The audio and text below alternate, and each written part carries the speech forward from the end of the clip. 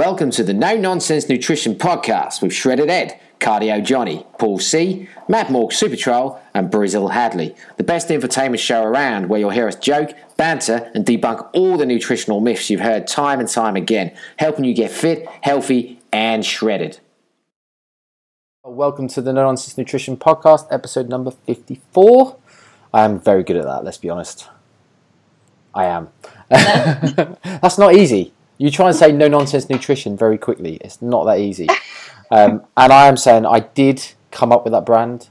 So, you know, it's my baby. But it's really a mouthful to say. So, and when you try to introduce a podcast, plus when the pressure's on, it's not easy. So,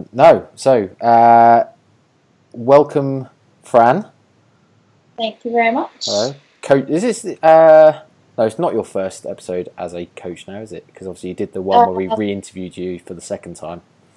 Yeah, so second episode as a coach. Yeah, the sole episode I wasn't on, actually. It's my only missing attendance. Only one out of 54. Some would say it's the best episode. Well. I wouldn't. But so hello, and hello for our super special guest today, Kate McDade. Hey! Hello. Right, just so nice to be on, guys. Thanks for the invite. No, you're welcome. I know, and I will take full responsibility for this because we've been trying to get you on for ages, and I've just not pulled my finger out and organised it. But we're here, so we're gonna park that for now and forget that ever happened. So, right. Well, let's go back to Fran for a second. Fran, what have you been up to this week? Because we like to catch up with the coaches just to make sure people are aware what they're doing. Yeah, so this week has been big for me because I finished my final exam of my undergrad, so I am now free from exams and free from uni for an entire summer, which is really nice. It's just been kind of finding stuff to do with my time, really, which isn't a bad problem to have. I'm sure that can't be too hard. Yeah, no, it's not been too hard. What have you been doing? Trained quite a bit, been out for drinks quite a bit. And yeah, just enjoyed having, more sleep, less stress, and yeah, just more time to chill a bit. Less stress is a good thing because, stress, cortisol, stops your weight loss.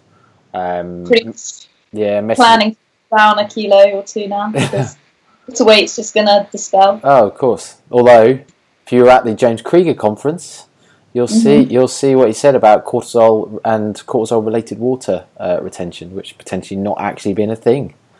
Oh, which was quite amazing, actually. So you should know this, actually, Fran, because I don't blame you, Kate, if you haven't listened. But last last episode, when me and Johnny went through optimizing your hormones for fat loss, we did talk about this. So if you I'm assuming you listened, obviously. So what you're telling me is the extra kilo I gained during exams wasn't down to water weight? It might not be. I would say there's definitely some evidence suggests that it might be to do with stress eating. I don't know. I can confirm. No. Who knows? The thing is, obviously we could do a whole podcast on that, but I think the evidence on stress eating is mixed anyway, isn't it? In terms of some people do, some people don't. So, as in, some people don't eat at all under stress. So. Yeah. But anyway, let's move on from that. So, okay, cool. Well, obviously, you're now back with a vengeance then. Yeah. Cool. My favourite word. So, Kate, hello. Yes. Hello. We'll get into what you've done this week. But first off, for anyone that doesn't know you, because there'll be plenty of people who are listeners that will know you, obviously through maybe the MNU crew, etc., etc. But let's find out a bit about you for the people that don't know you. So who are you? And just tell us a little bit about your background. Yeah, so I am a health and performance nutritionist based in Dublin, Ireland. I did my master's in Loughborough University in sports and exercise nutrition.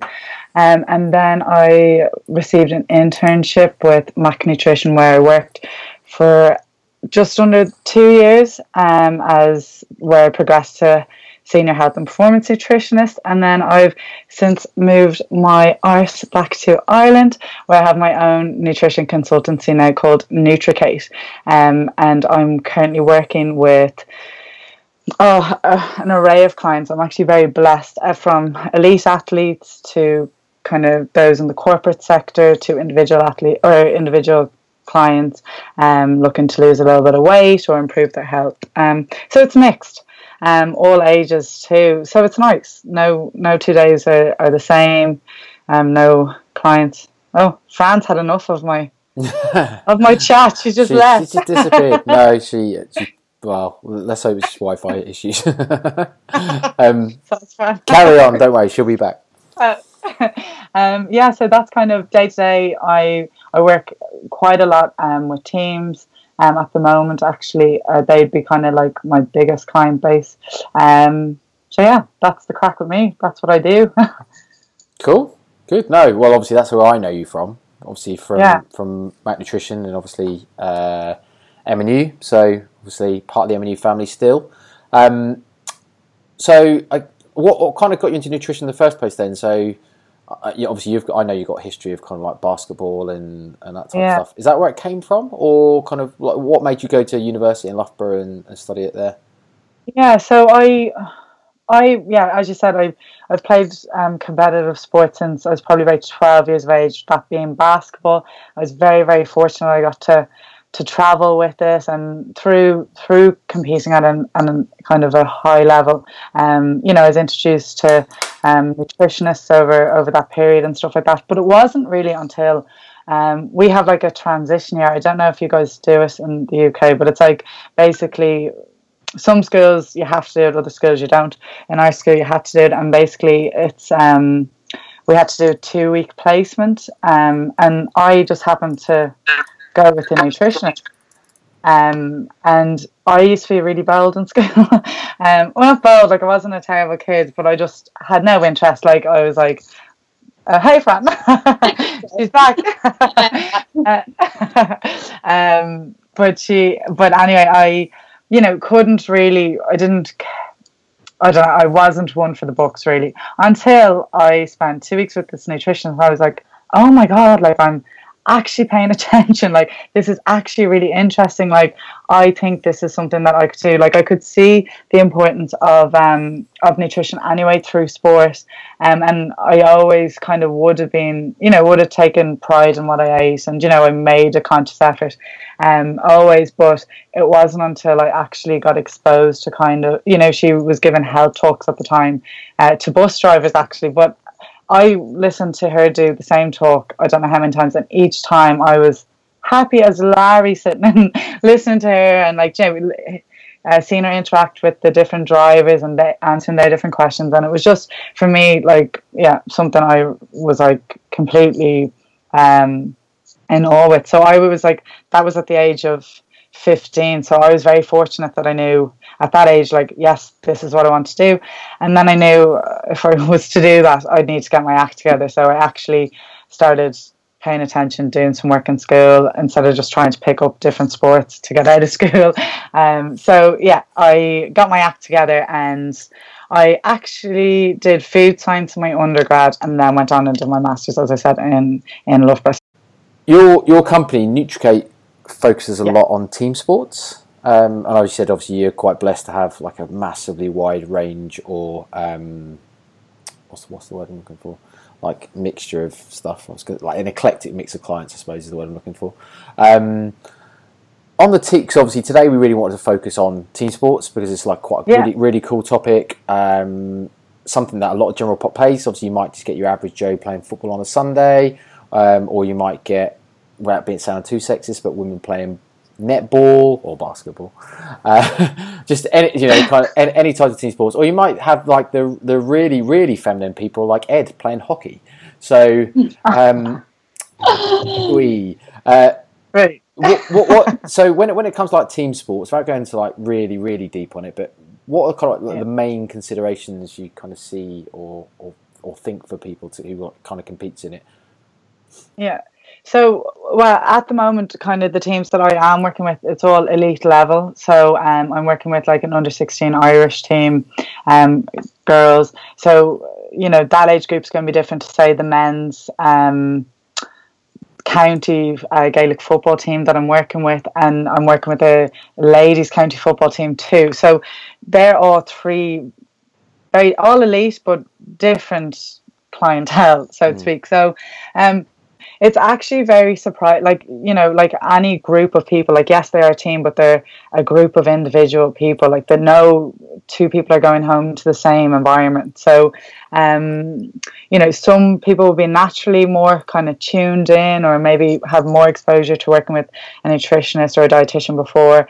Others starting from scratch. So you're one thing that I always look to do is, set the playing field the same. So making sure that you really are going back to basics, and people know the basics and understand the basics, because there's so, like, as I said, they are a group of people, so they're going to have the same, they will have come across the same sort of misconceptions, have, some odd beliefs sometimes, and it is amazing how many people, even though they're athletes at an elite level, still don't really have a good what to be doing, particularly when it comes to fueling and recovery.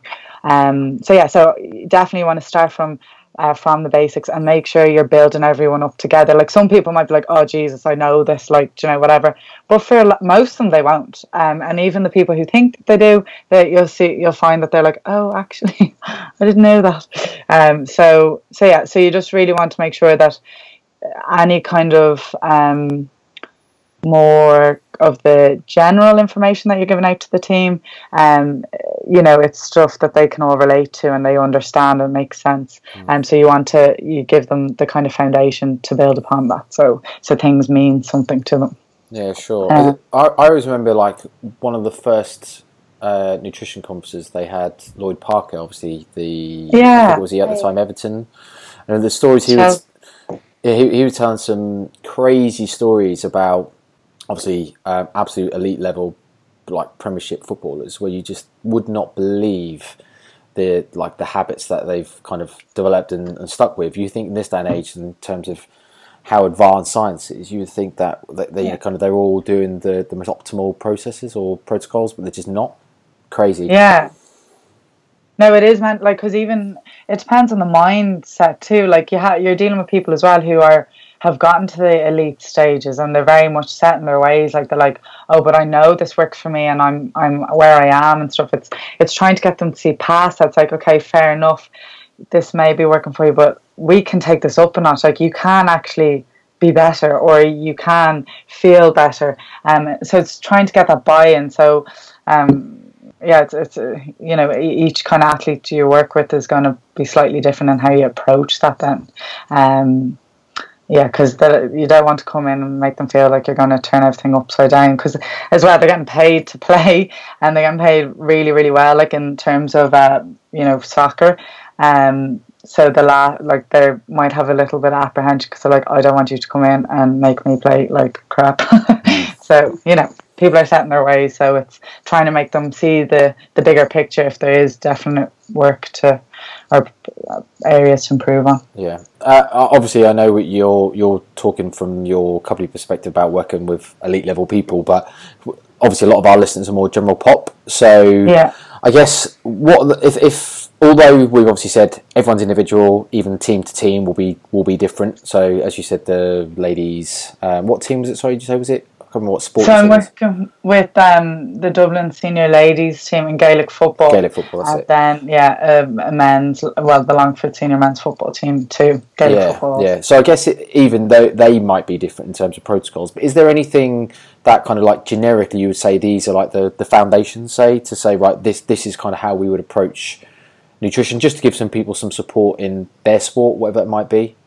Yeah, so it kind of sounds, I almost feel like so basic saying it, but like things like making sure that you are sleeping enough, in terms of recovery, that's so important in terms of how you're thinking, concentration, mood, that's going to have a massive impact on how you perform, no matter what sport you play. So nailing that. Hydration is an easy thing that people can change and optimize, so So keeping an eye on the colour of your urine, is it light yellow? Are you drinking enough water? Are you making sure that fluid is part of your recovery? That's two basic things that we all have access to. We don't, it's nothing crazy. And then from a diet perspective, it's like, as I said, nailing the basics, like getting day to day, you're looking to eat, nutrient dense foods for the most part, carbohydrates, particularly pre and post training. Well, obviously sport dependent on how much or whatever you need, but kind of making sure that the foundations of your diet are as they should be, because often people look like, oh, I've seen this supplement, like will I go for this, blah blah blah, and I'm like, let's look at everything else first. Mm-hmm. Like that's going to have the biggest impact, and then supplements are the extra % here and there, and sometimes it mightn't be needed, again, sport dependent, level dependent, things like that. So I suppose if we're going back to basics as well, like making sure you have enough protein in your diet. Like, are you getting protein in your meal after training? Like, I've met plenty of athletes who might just have a bowl of fruit after training, and that could be a pitch session, where they've been out and about, or a gym session, and they're looking to improve body comp or strength, and they're not doing the correct things after. So really, if the basics and doing them well is a really, really massive bonus, and sounds so simple, but it's amazing how many people, no matter what level you are, don't do it. So just going back to the carbohydrates thing. So if we take it back to not elite people necessarily, and more to maybe general pop stuff that might also have weight management goals, kind of outside of whatever sport they play. So what are your thoughts on like carbohydrate fueling for team sports? If I'm sorry, just to clarify, just obviously if they're obviously still considering having, like, say, weight management goals or probably weight loss goals, say. You're kind of breaking up. Sorry, does that make sense? So say that again. So if someone's involved in team sports, I just want to just check. I'm interested to see what your thoughts are about how you would, or what are your thoughts on someone using like a carbohydrate fueling protocol for their team sport, assuming it's a hobby, when they've also got like weight loss goals as well outside of that team sport? Yeah, so I suppose it depends on what approach they want to take. Like usually I'd say whether they're calorie counting or tracking their macros or whatever, and even if they're not, I'd usually say, pre and post training, because I suppose the benefit of being well fueled, irrespective of what level you're at, and from a weight loss perspective, is the harder you train, like the more you get out of it, so the better it's going to be for your overall goal of weight loss. So I would definitely try to get them to include carbohydrates, like a decent portion in the meal before and the meal after, so then they're feeling good going into their session, and it's not necessarily going to undo any of their weight loss or undermine it from that perspective, and that that's a guideline you can give someone who doesn't even want to track, so it kind of helps if you're limiting carbohydrates, which essentially you're limiting a calorie source to one period of the day, pre and post training. It's one way that they can manage their calorie intake without having to track.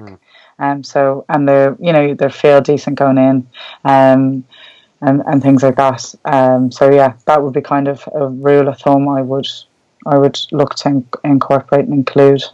So say someone was playing a match kind of in the evening time, would that look something like having like a breakfast that was predominantly proteins and fats, and then building in the carbohydrates towards the end of the day? Is that sort of... so you could work it that way. Maybe in terms of a match, then we could look to, so if it was, say, a 7 p.m. start, maybe we'd look to have, definitely their last kind of pre-match meal, 2 to 4 hours, depending on preference, before throwing, kickoff, whatever it is. And then maybe you're looking to get, like, breakfast might even be, you could add maybe a bit more carbs in there just because it's game day. And you're you're probably going to expend a lot more energy on a game day versus maybe training.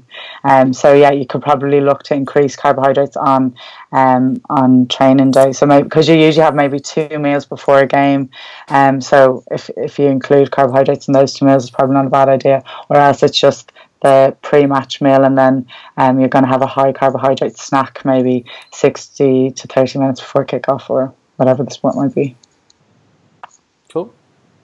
I guess the reason I want to just kind of dig a little deeper into that is because we've often had conversations around when performance isn't like priority number one. So obviously, I guess from an elite athlete, performance is, but for Gen Pop and weight loss is kind of, if that is their main goal.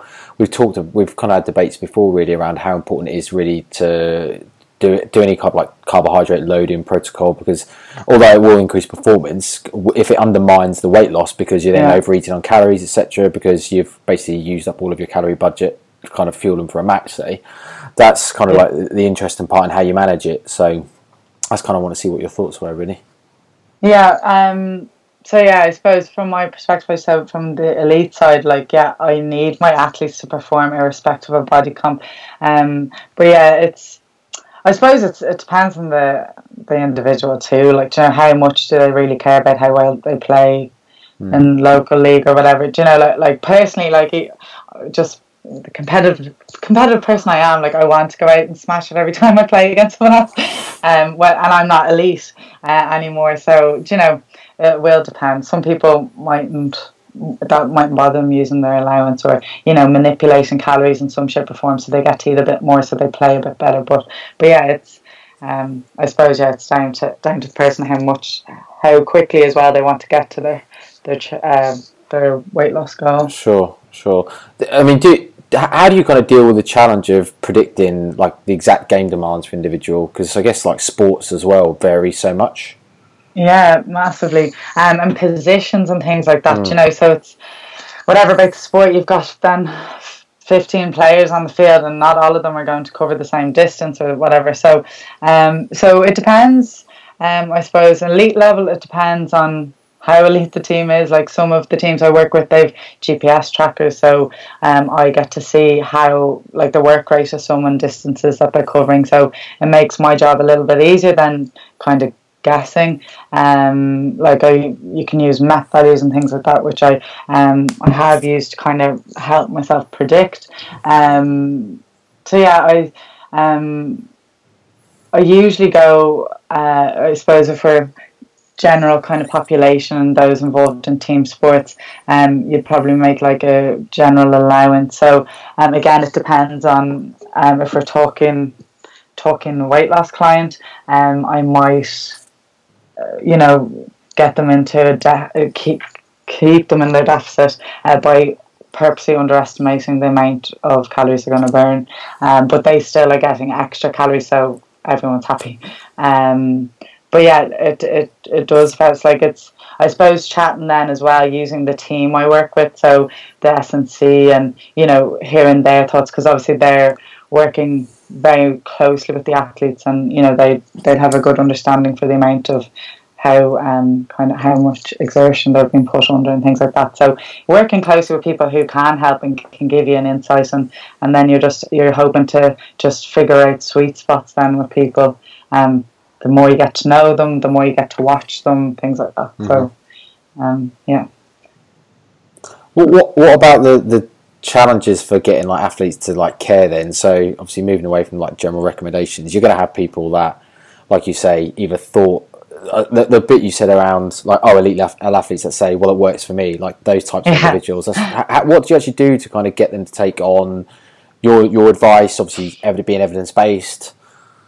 Don't get me wrong, it can be difficult, and there's some players who just, they're hard work, so sometimes it's a case of a team might they might be saying the exact same information that you've given, and they happen to be, have a lot more buy-in, and they're filtering back the information to the person who's not really convinced, or it's a case that, you know, they need to see kind of the evidence of what you're saying, and that could be through, okay, well, like, your man over here is actually doing what she said to do and it's working, so maybe there's something in it, and it's kind of, even if you can kind of chip away, like, you know, start really small and get one basic thing, and as soon as they kind of see something positive from it, you know, your job gets a lot easier.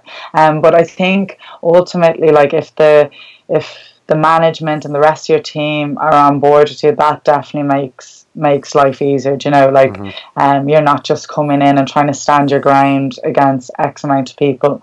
I think it really, really helps if you've got a supportive network, and thankfully any team that I've worked with thus far have been extremely supportive, like my management team, and have made my life easier. So there's usually as well kind of like a leadership team amongst a team, so even like they'd usually help with buy-in and stuff, but then again, you need to earn their respect and you need to earn their buy-in. So obviously, like, you're never going to walk in anyway, even if people, or even if athletes are open to the idea of nutrition support, there's a bit of earning or respect to earn and things like that anyway. So that reminds me of the story Martin told around whatever football club, which obviously the ones he's worked at. I can't remember which one he said it was now, but one of the players saying, just all clearly showing he didn't want to be here. He's been sent here by the manager, and he ended up just telling him, like, okay, well,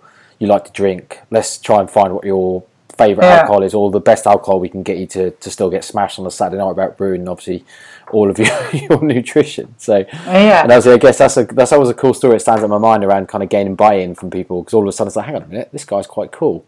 You know, he's not a stuck-up nutritionist telling me I should eat chicken, broccoli, and rice, and he's actually letting me drink alcohol. That's cool. Yeah, exactly. So you do want to, like, it's definitely rapport building too is a massive one. So even like, you know, taking time to even think that, okay, I actually know he's interested in going out on Saturday night getting smashed. Use that initiative to like that's kind of common ground, and you're chatting something that they actually want to chat about, and you know, it helps build a nice rapport between you and the athlete, and then you look to kind of build from that, and you know, dig a little bit deeper, and they like you, want to kind of stick by you too, and you know, and trust you a bit more, I guess. Mm-hmm. So yeah. Have you come across any challenges for, I suppose, like, people believing myths? So, like, one, I think, Fran, one you kind of used before was myths busting, like kids that shouldn't have whey, etc. So, you come across any challenges like that you've had to then kind of deal with? Yeah, like, you do. I'm trying to think of. So, if one pops into my head, I'll share it. But there definitely has been a few occasions where I'm like, oh, okay, you're still believing this nonsense. And in that situation, like, usually I find that if you can, you know, explain why you're saying differently, and you know, give kind of a very comprehensive response, you know, usually it's fine. Like, you know, this is why you think this is why people might have thought this, and this is why it isn't the case. So I have had I've had you know, parents worried about their kids eating too many eggs, like things like that. What else? It always tends to be with athletes, BCAAs, especially gym goers. Always BCAAs.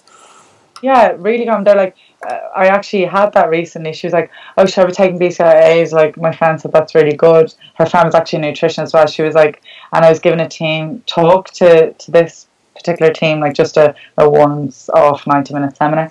And she was like asking me questions at the end, and one of them was BCAAs, and I was like, don't even bother. Like, and she was like, do you know, everything you said, my friend said the opposite of today, and her friend was studying nutrition. I felt so bad. I was like, oh well, if she ever wants to chat, and I'll help steer her in the right direction.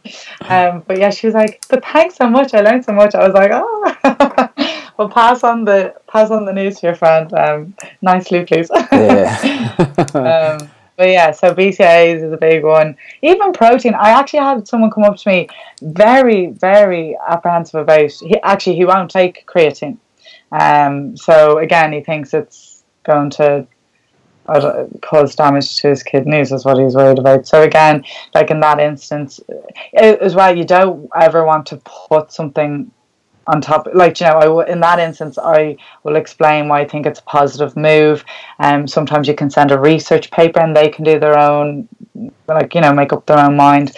But as well, I wouldn't be like, here mate, like, you actually have to take this. It's very much at the end of the day up to you. Can advise them as best you can, and you hope that what you say will convince them and they can understand why you're saying what you're saying, and the kind of research behind that. But at the end of the day, I don't think it's good. Again, looking at the bigger picture, like, how is that going to affect our relationship as a nutritionist athlete? Like, is that going to put up a wall as opposed to? So you do kind of have to.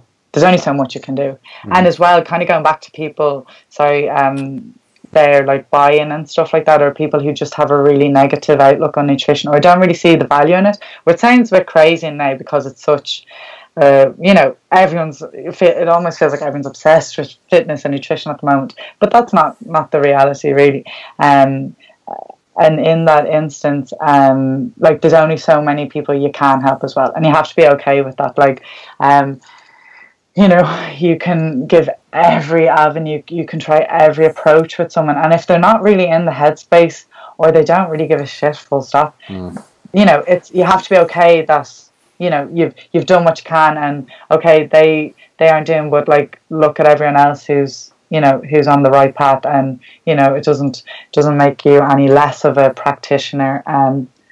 So you just have to be okay with that too, and not just get too bogged down with that, because I know it can be difficult sometimes. You're like, oh, but I've tried everything, like, why isn't this person doing it? Like, some people just don't give a shit, and there's things out there that we don't give a crap about.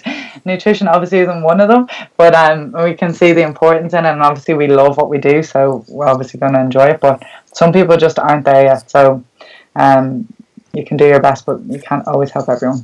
Yeah, totally. No, it's not everyone's always on that, like, motivation to change scale at the top end. A lot of people think they might be an 8 or a 9, but in reality they're a 1 or a 2 because their actions are to do something different. So exactly. So I was going to say, you mentioned as a supplement that you might want to recommend for someone playing team sports, just for anyone that maybe doesn't know what the benefits of creatine might be in the team sport environment and see it as maybe like a supplement for like a bodybuilder or something. Yeah. What are the benefits of creatine in team sports, and what else would you recommend supplement? Yeah, great. So creatine, team sport, I suppose the reason I'd recommend it is it just reduces time to fatigue between shuttle runs. So it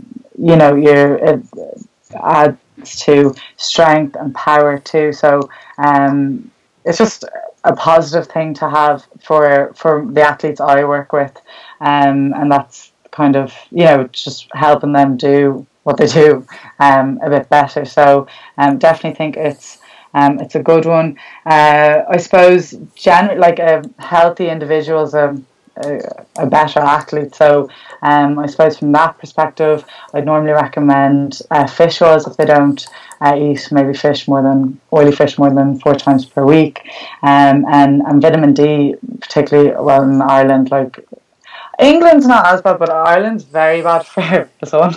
Although we've been lucky of late, so that's another one really.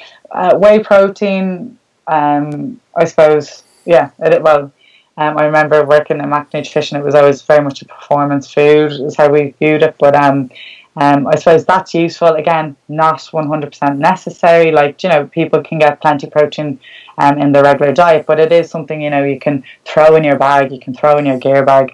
It's something you can keep in your car if you're, running between things or you travel a lot. So that they'd kind of be what I'd be working with the most part, and I think are the most kind of effective for bang for buck, I suppose.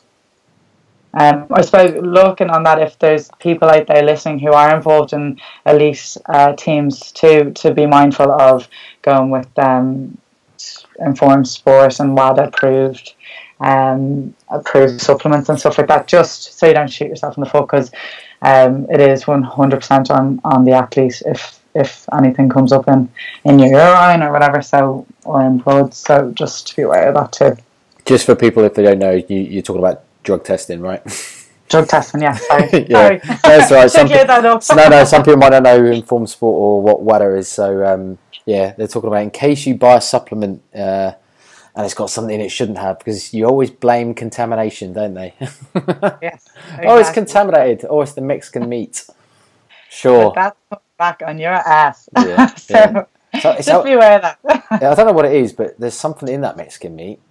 You know, they all these people go off to Mexico for the summer and get absolutely jacked and come back, and it's just something in the meat. Oh, that's it, pal. Something in that meat. So I guess, like, talking about off seasons, nice little segue. How do you change people's nutrition, or what do you do in terms of advising them for their off season nutrition? So do they just go away and just do what they want, or do they kind of get given guidelines, or are they still fully monitored? Yeah, so again, it depends on the team. It depends on the budget. Like, how have the team kind of taken you on board? Like, it depends on the sport as well, and the funding and all that jazz. But a lot of the time, you might work with teams when they're just in season, so you'd be looking to educate them then moving forward. Like, if someone has body composition goals, like particularly muscle mass and stuff, obviously they're not running around a pitch as much and things like that, so you're looking to kind of get them in the proper mindset moving forward, that they're doing enough resistance training, that they're eating enough protein, so you're just looking to prep the athletes, make them aware, like, you're not in season, you're not doing the same amount of work in terms of, exercise and things like that, so you need to be mindful that needs to reflect in what you're eating and stuff like that. But so it really depends in terms of monitoring what the budget is there, and if you've got access to those athletes. Sometimes you find a lot of them might go off and enjoy themselves on holidays and stuff like that, which is important as well. So I suppose you're trying to get into the head, like, you've really worked your arse off this season and you don't want to undo everything entirely. Obviously they're not going to come back in the shape that they left, and that's okay, and that's what pre-season and stuff is for. But it's just been getting them into the headspace, not to go the complete opposite way, and to mind, so that you don't run into kind of maybe some avoidable injuries and stuff like that when they return, because they haven't been looking after themselves in any shape or form. So you just want them to kind of keep thinking about it and being mindful of it to some degree. What is the biggest mistake, if that's the right word, do you see people kind of do in the off season? Is it coming back too heavy?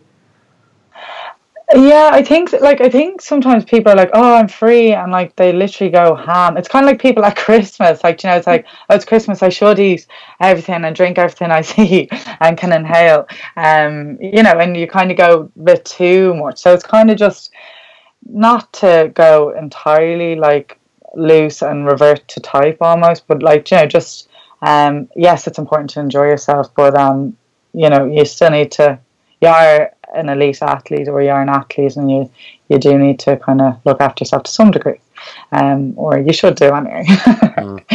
But most, No, sorry, go on.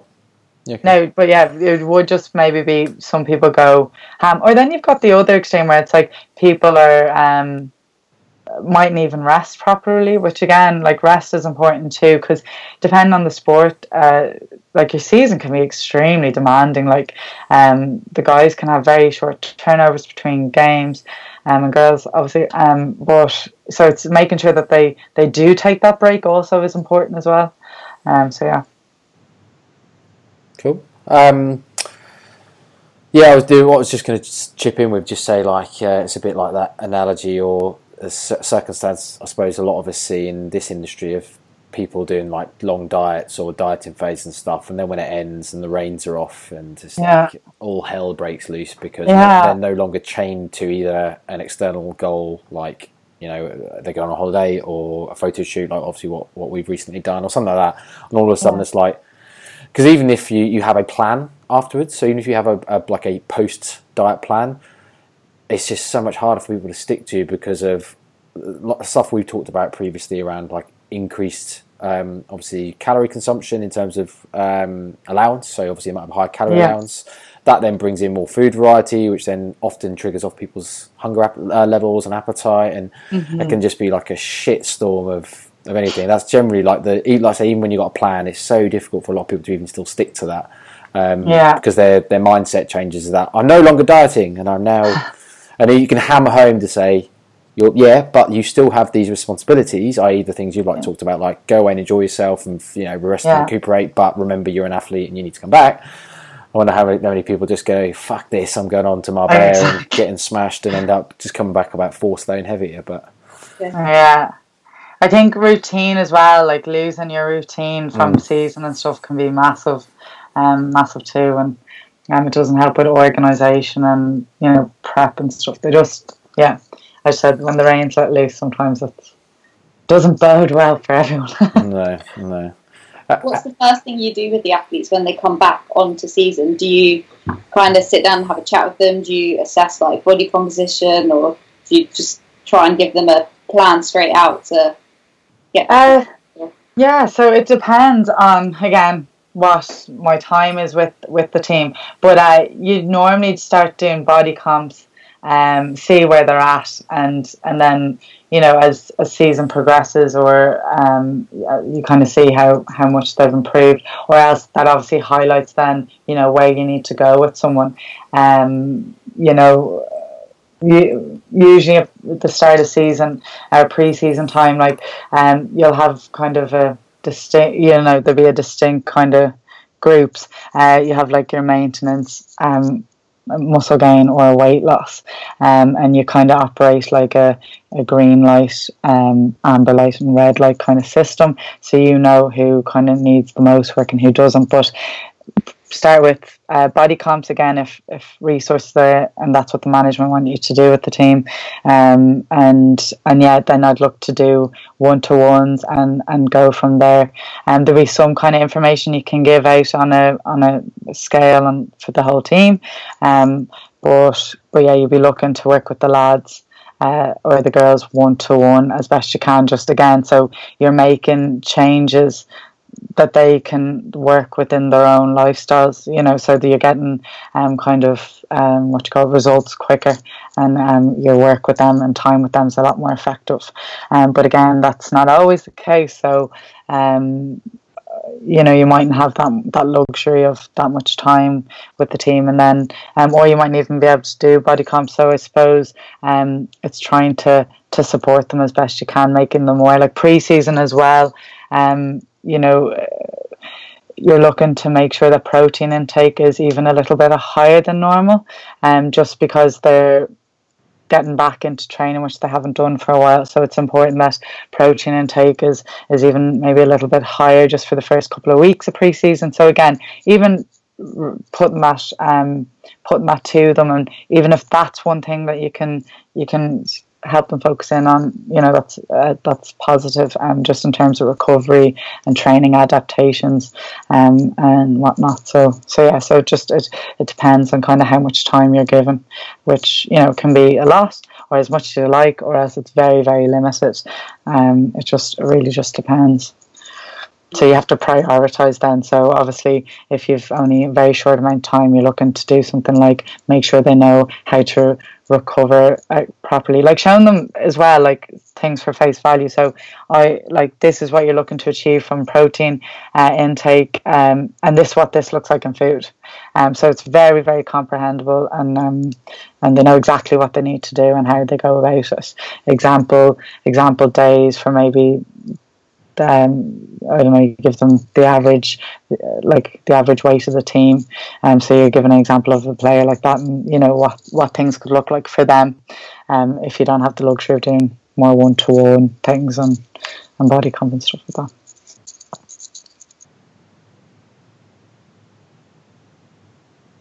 Ooh, I can't hear.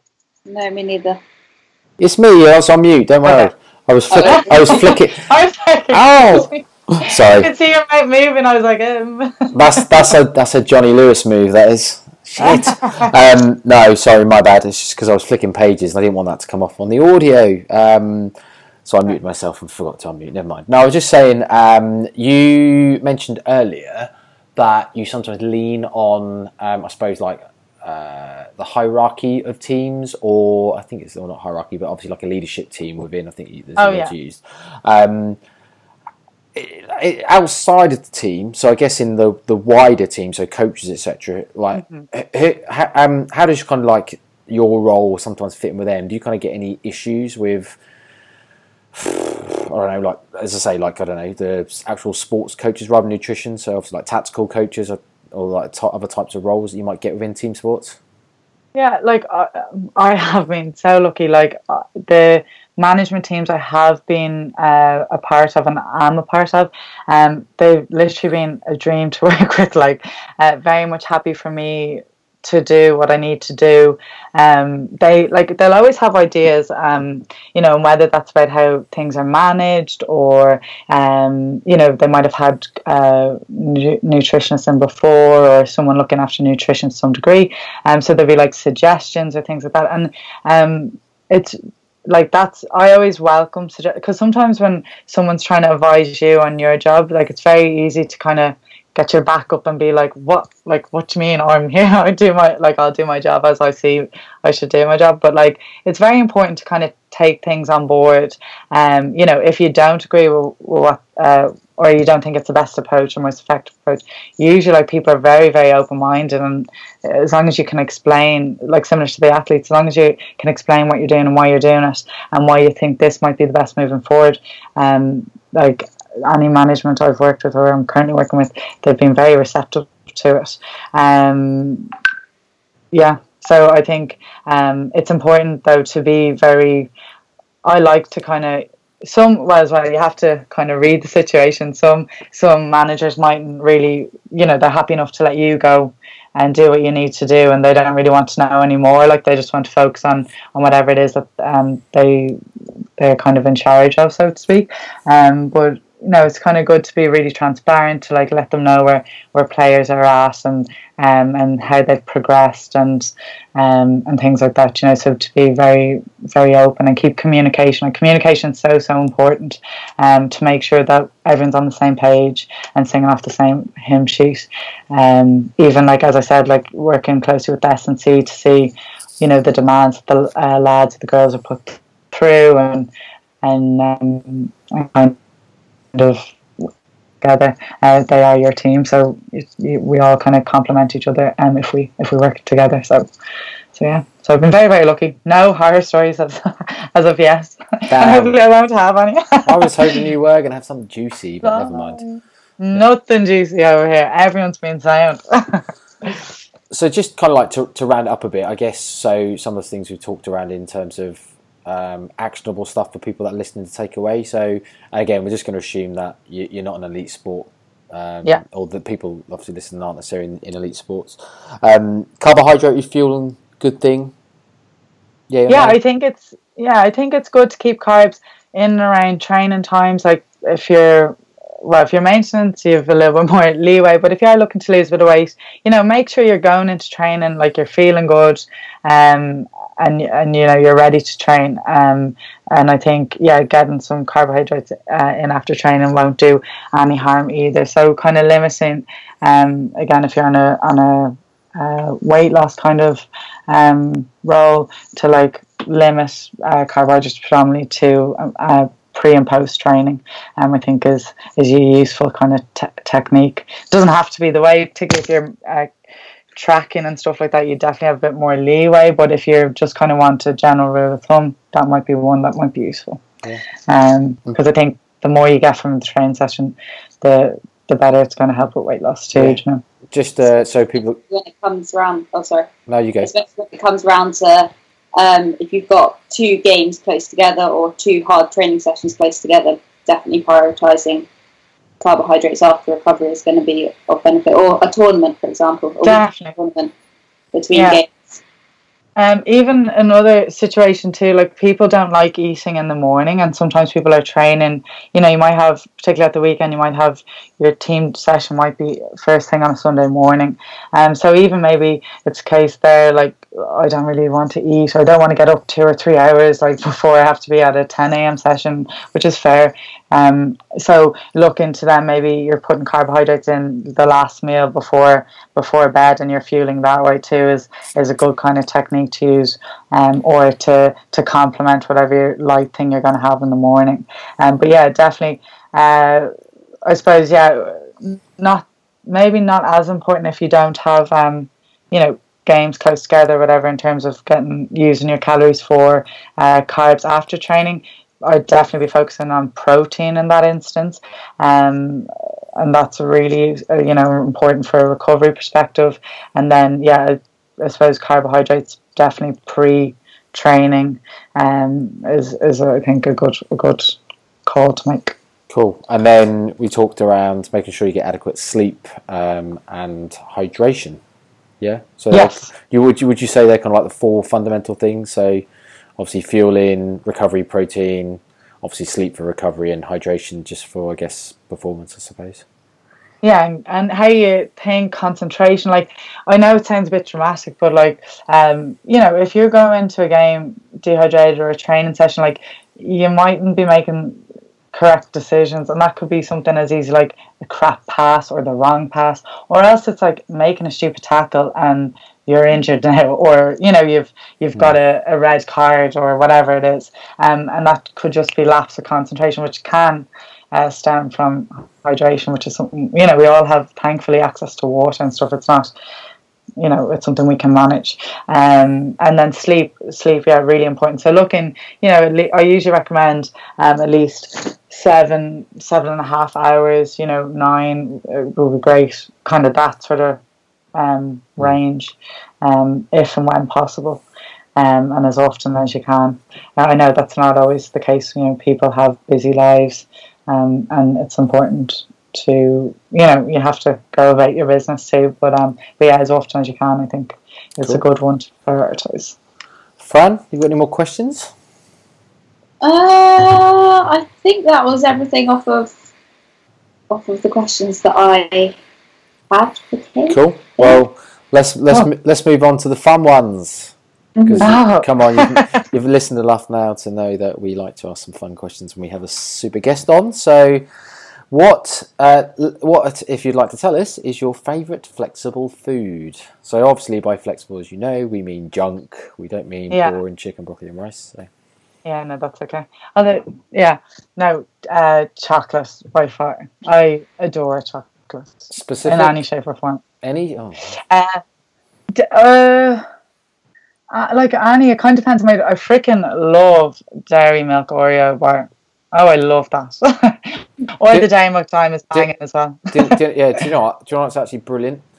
For Easter, Cadbury's did little Oreo tiny eggs. So the same chocolate and tiny eggs. And actually, funny you say the Dime one, they do the same in Dime as well.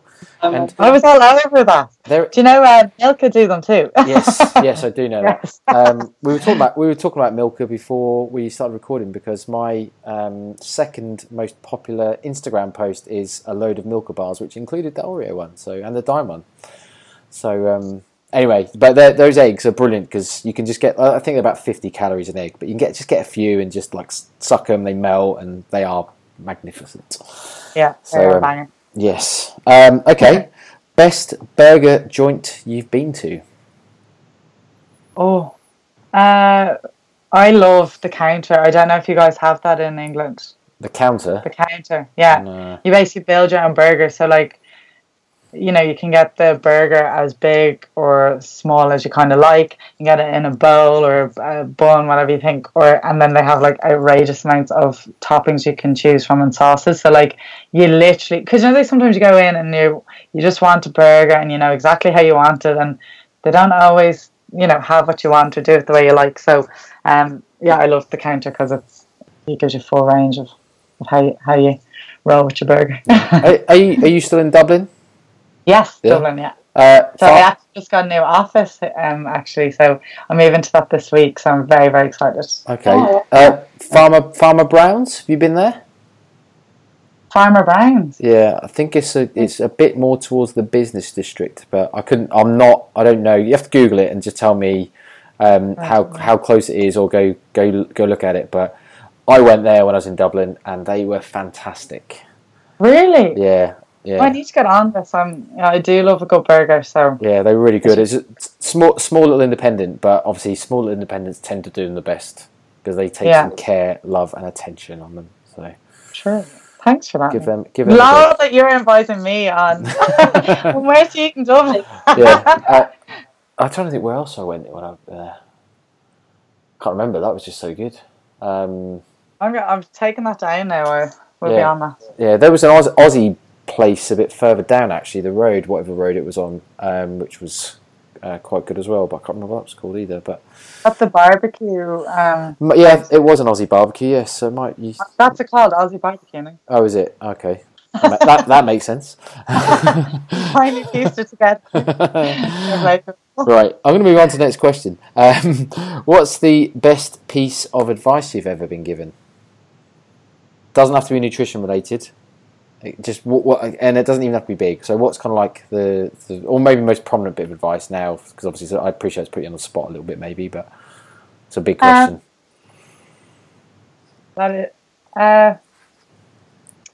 For me, I guess. Yeah, I don't know, like if I'm going to word it exactly the way it's been put to me, but like, just not to ever. I don't know. Never to settle for anything less than what you want. I think that in everything that we do, it's so easy to be like, oh shit, like I can't do this. Like how could I ever, possibly get to this position or this, that, and the other? And we can put so many barriers up, and that's kind of like, it's a kind of a what you call defense mechanism to an extent too, because that's another one I actually have. You don't fail, you learn. Mm-hmm. So that's another really important thing, because I think fear of failure is it's really prominent and puts people off an awful lot. But I do think, like, the way I look at everything is like, someone has to do it, so why can't it be me? So no matter what that is, like, that can stretch across anything. But someone has to be in a position, whether it's work wise or aspiring to a certain a position in sport or whatever it might be. Like, I just don't settle for anything less than what you really want. It doesn't always work, but you'll definitely find your feet a lot quicker. Keep going for God, and not to be afraid of failure, because you are going to fail to some degree of whatever you do. But like, as long as you're learning from it and taking from it, as opposed to. Now, I think they're so confidently, and like, I don't have any issues or anything like that. I every day is a new day for me. My business is only a year old. Like, I'm still learning. I'm definitely going to be failing at different aspects and areas of it. But it's trying to not get bogged down by that, and to see, learn from those things as best you can, and just look to keep chugging along, I guess. Is there a food that you think would be best to make a house out of? What? Solid. Yeah. I don't know. Chicken breast was the first thing that came into my head, but I don't think anyone wants to live in a house with chicken breast. Okay. Do you know it counts as gingerbread, right? Huh? Gingerbread. There is no right or wrong answer. I did think bread, but I was like, that would get soggy up in Ireland. Well, we've actually had someone, I don't know if it was John Sykes, he might have said bread. Did he? Yeah, I'm trying to think back some answers now. I think Alex said wet spaghetti, as in Ed's better half. It's like, right, okay. Then I think it then got clawed back, said no, dry. I was like, well, surely. Martin said pick and mix, clearly. Yeah, I think John said bread. No, gingerbread. No, he said bread, not gingerbread. Because to be honest, I'm with you. I love gingerbread, and I would make a house out of gingerbread. But then there's also loads of other foods. But yeah, so what do you think? Chocolate house? Oh my god, I'd actually freaking love chocolate house. Yeah. Okay. So although it wouldn't stay as a house for very long. I was going to say, is purely your rationale because you just like chocolate? Yeah. Solid. salad. Okay. Well, it'd also melt in the rain or warm summer weather. So Yeah, it's true. Maybe I'll go back to the chicken. yeah, I'm not, yeah. I don't even like the thought of that, if I'm honest. I know, it's actually vile. The whole thing. Right, last question. Go. Would you rather be attacked by one horse-sized duck or 100 duck-sized horses? One horse-sized duck, defo. Why? Because I feel like I won't be too agile. So, and it's one thing to focus on. Do you get me? Mm. So you don't have loads of little things coming left, right, and centre. So I think one big one, one big target. See how I go with that. Good answer. Cool. No, that's the right one. There's no right or wrong answer, but that's the right one. So well done. Thanks. I feel like I've accomplished something today. You have. That's the best part of any podcast episode we ever do is that final question, and when someone gets the answer right, even though there's no right or wrong answer. But yeah, I just want to say a big thank you for coming on, and again, my sincerest apologies for being so shit at organising it, but we got you on, and it was great. So hopefully there'll be some really cool takeaways for the people listening. And in fair, it's like really cool to hear you talk about, because obviously it's not something that I've really had any exposure to in terms of like team sports and stuff, because it's not something we do or whatever. So it's been quite cool to chat about that, because it's really interesting. Yeah, thanks very much, guys. It's been a pleasure. Do you want? Maybe see you guys. Yeah, no, definitely, and obviously we'll obviously see you in person again soon, hopefully. But do you want to take or do a shout out for anything you want to, either like your socials or anything you want to plug? Yeah, deadly. So my website's nutricate.com, so you can kind of get a little bit of a feel for more about me, I guess, and what I do. And then I've got an Instagram account, so that's Kate McDaid, so MCDAID_Nutricate. They're kind of the two. Well, Instagram is the only kind of social media I'm really running. Oh, I have a Facebook page, actually. I should probably throw that out there. So that's just Nutricate. So yeah, so you'll find me there. And yeah, thanks very much. Nutricate, spelled Nutrikate, yeah? Yes, that's it. Cool. That's just it, make sure people, I'm sure people will be able to spell it, but you never know. Just want to check. Yeah, you never know.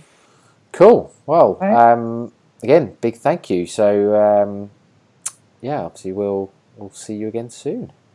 Yeah, thanks so much, guys. Thanks for listening to the No Nonsense Nutrition Podcast. We'll speak to you all next week.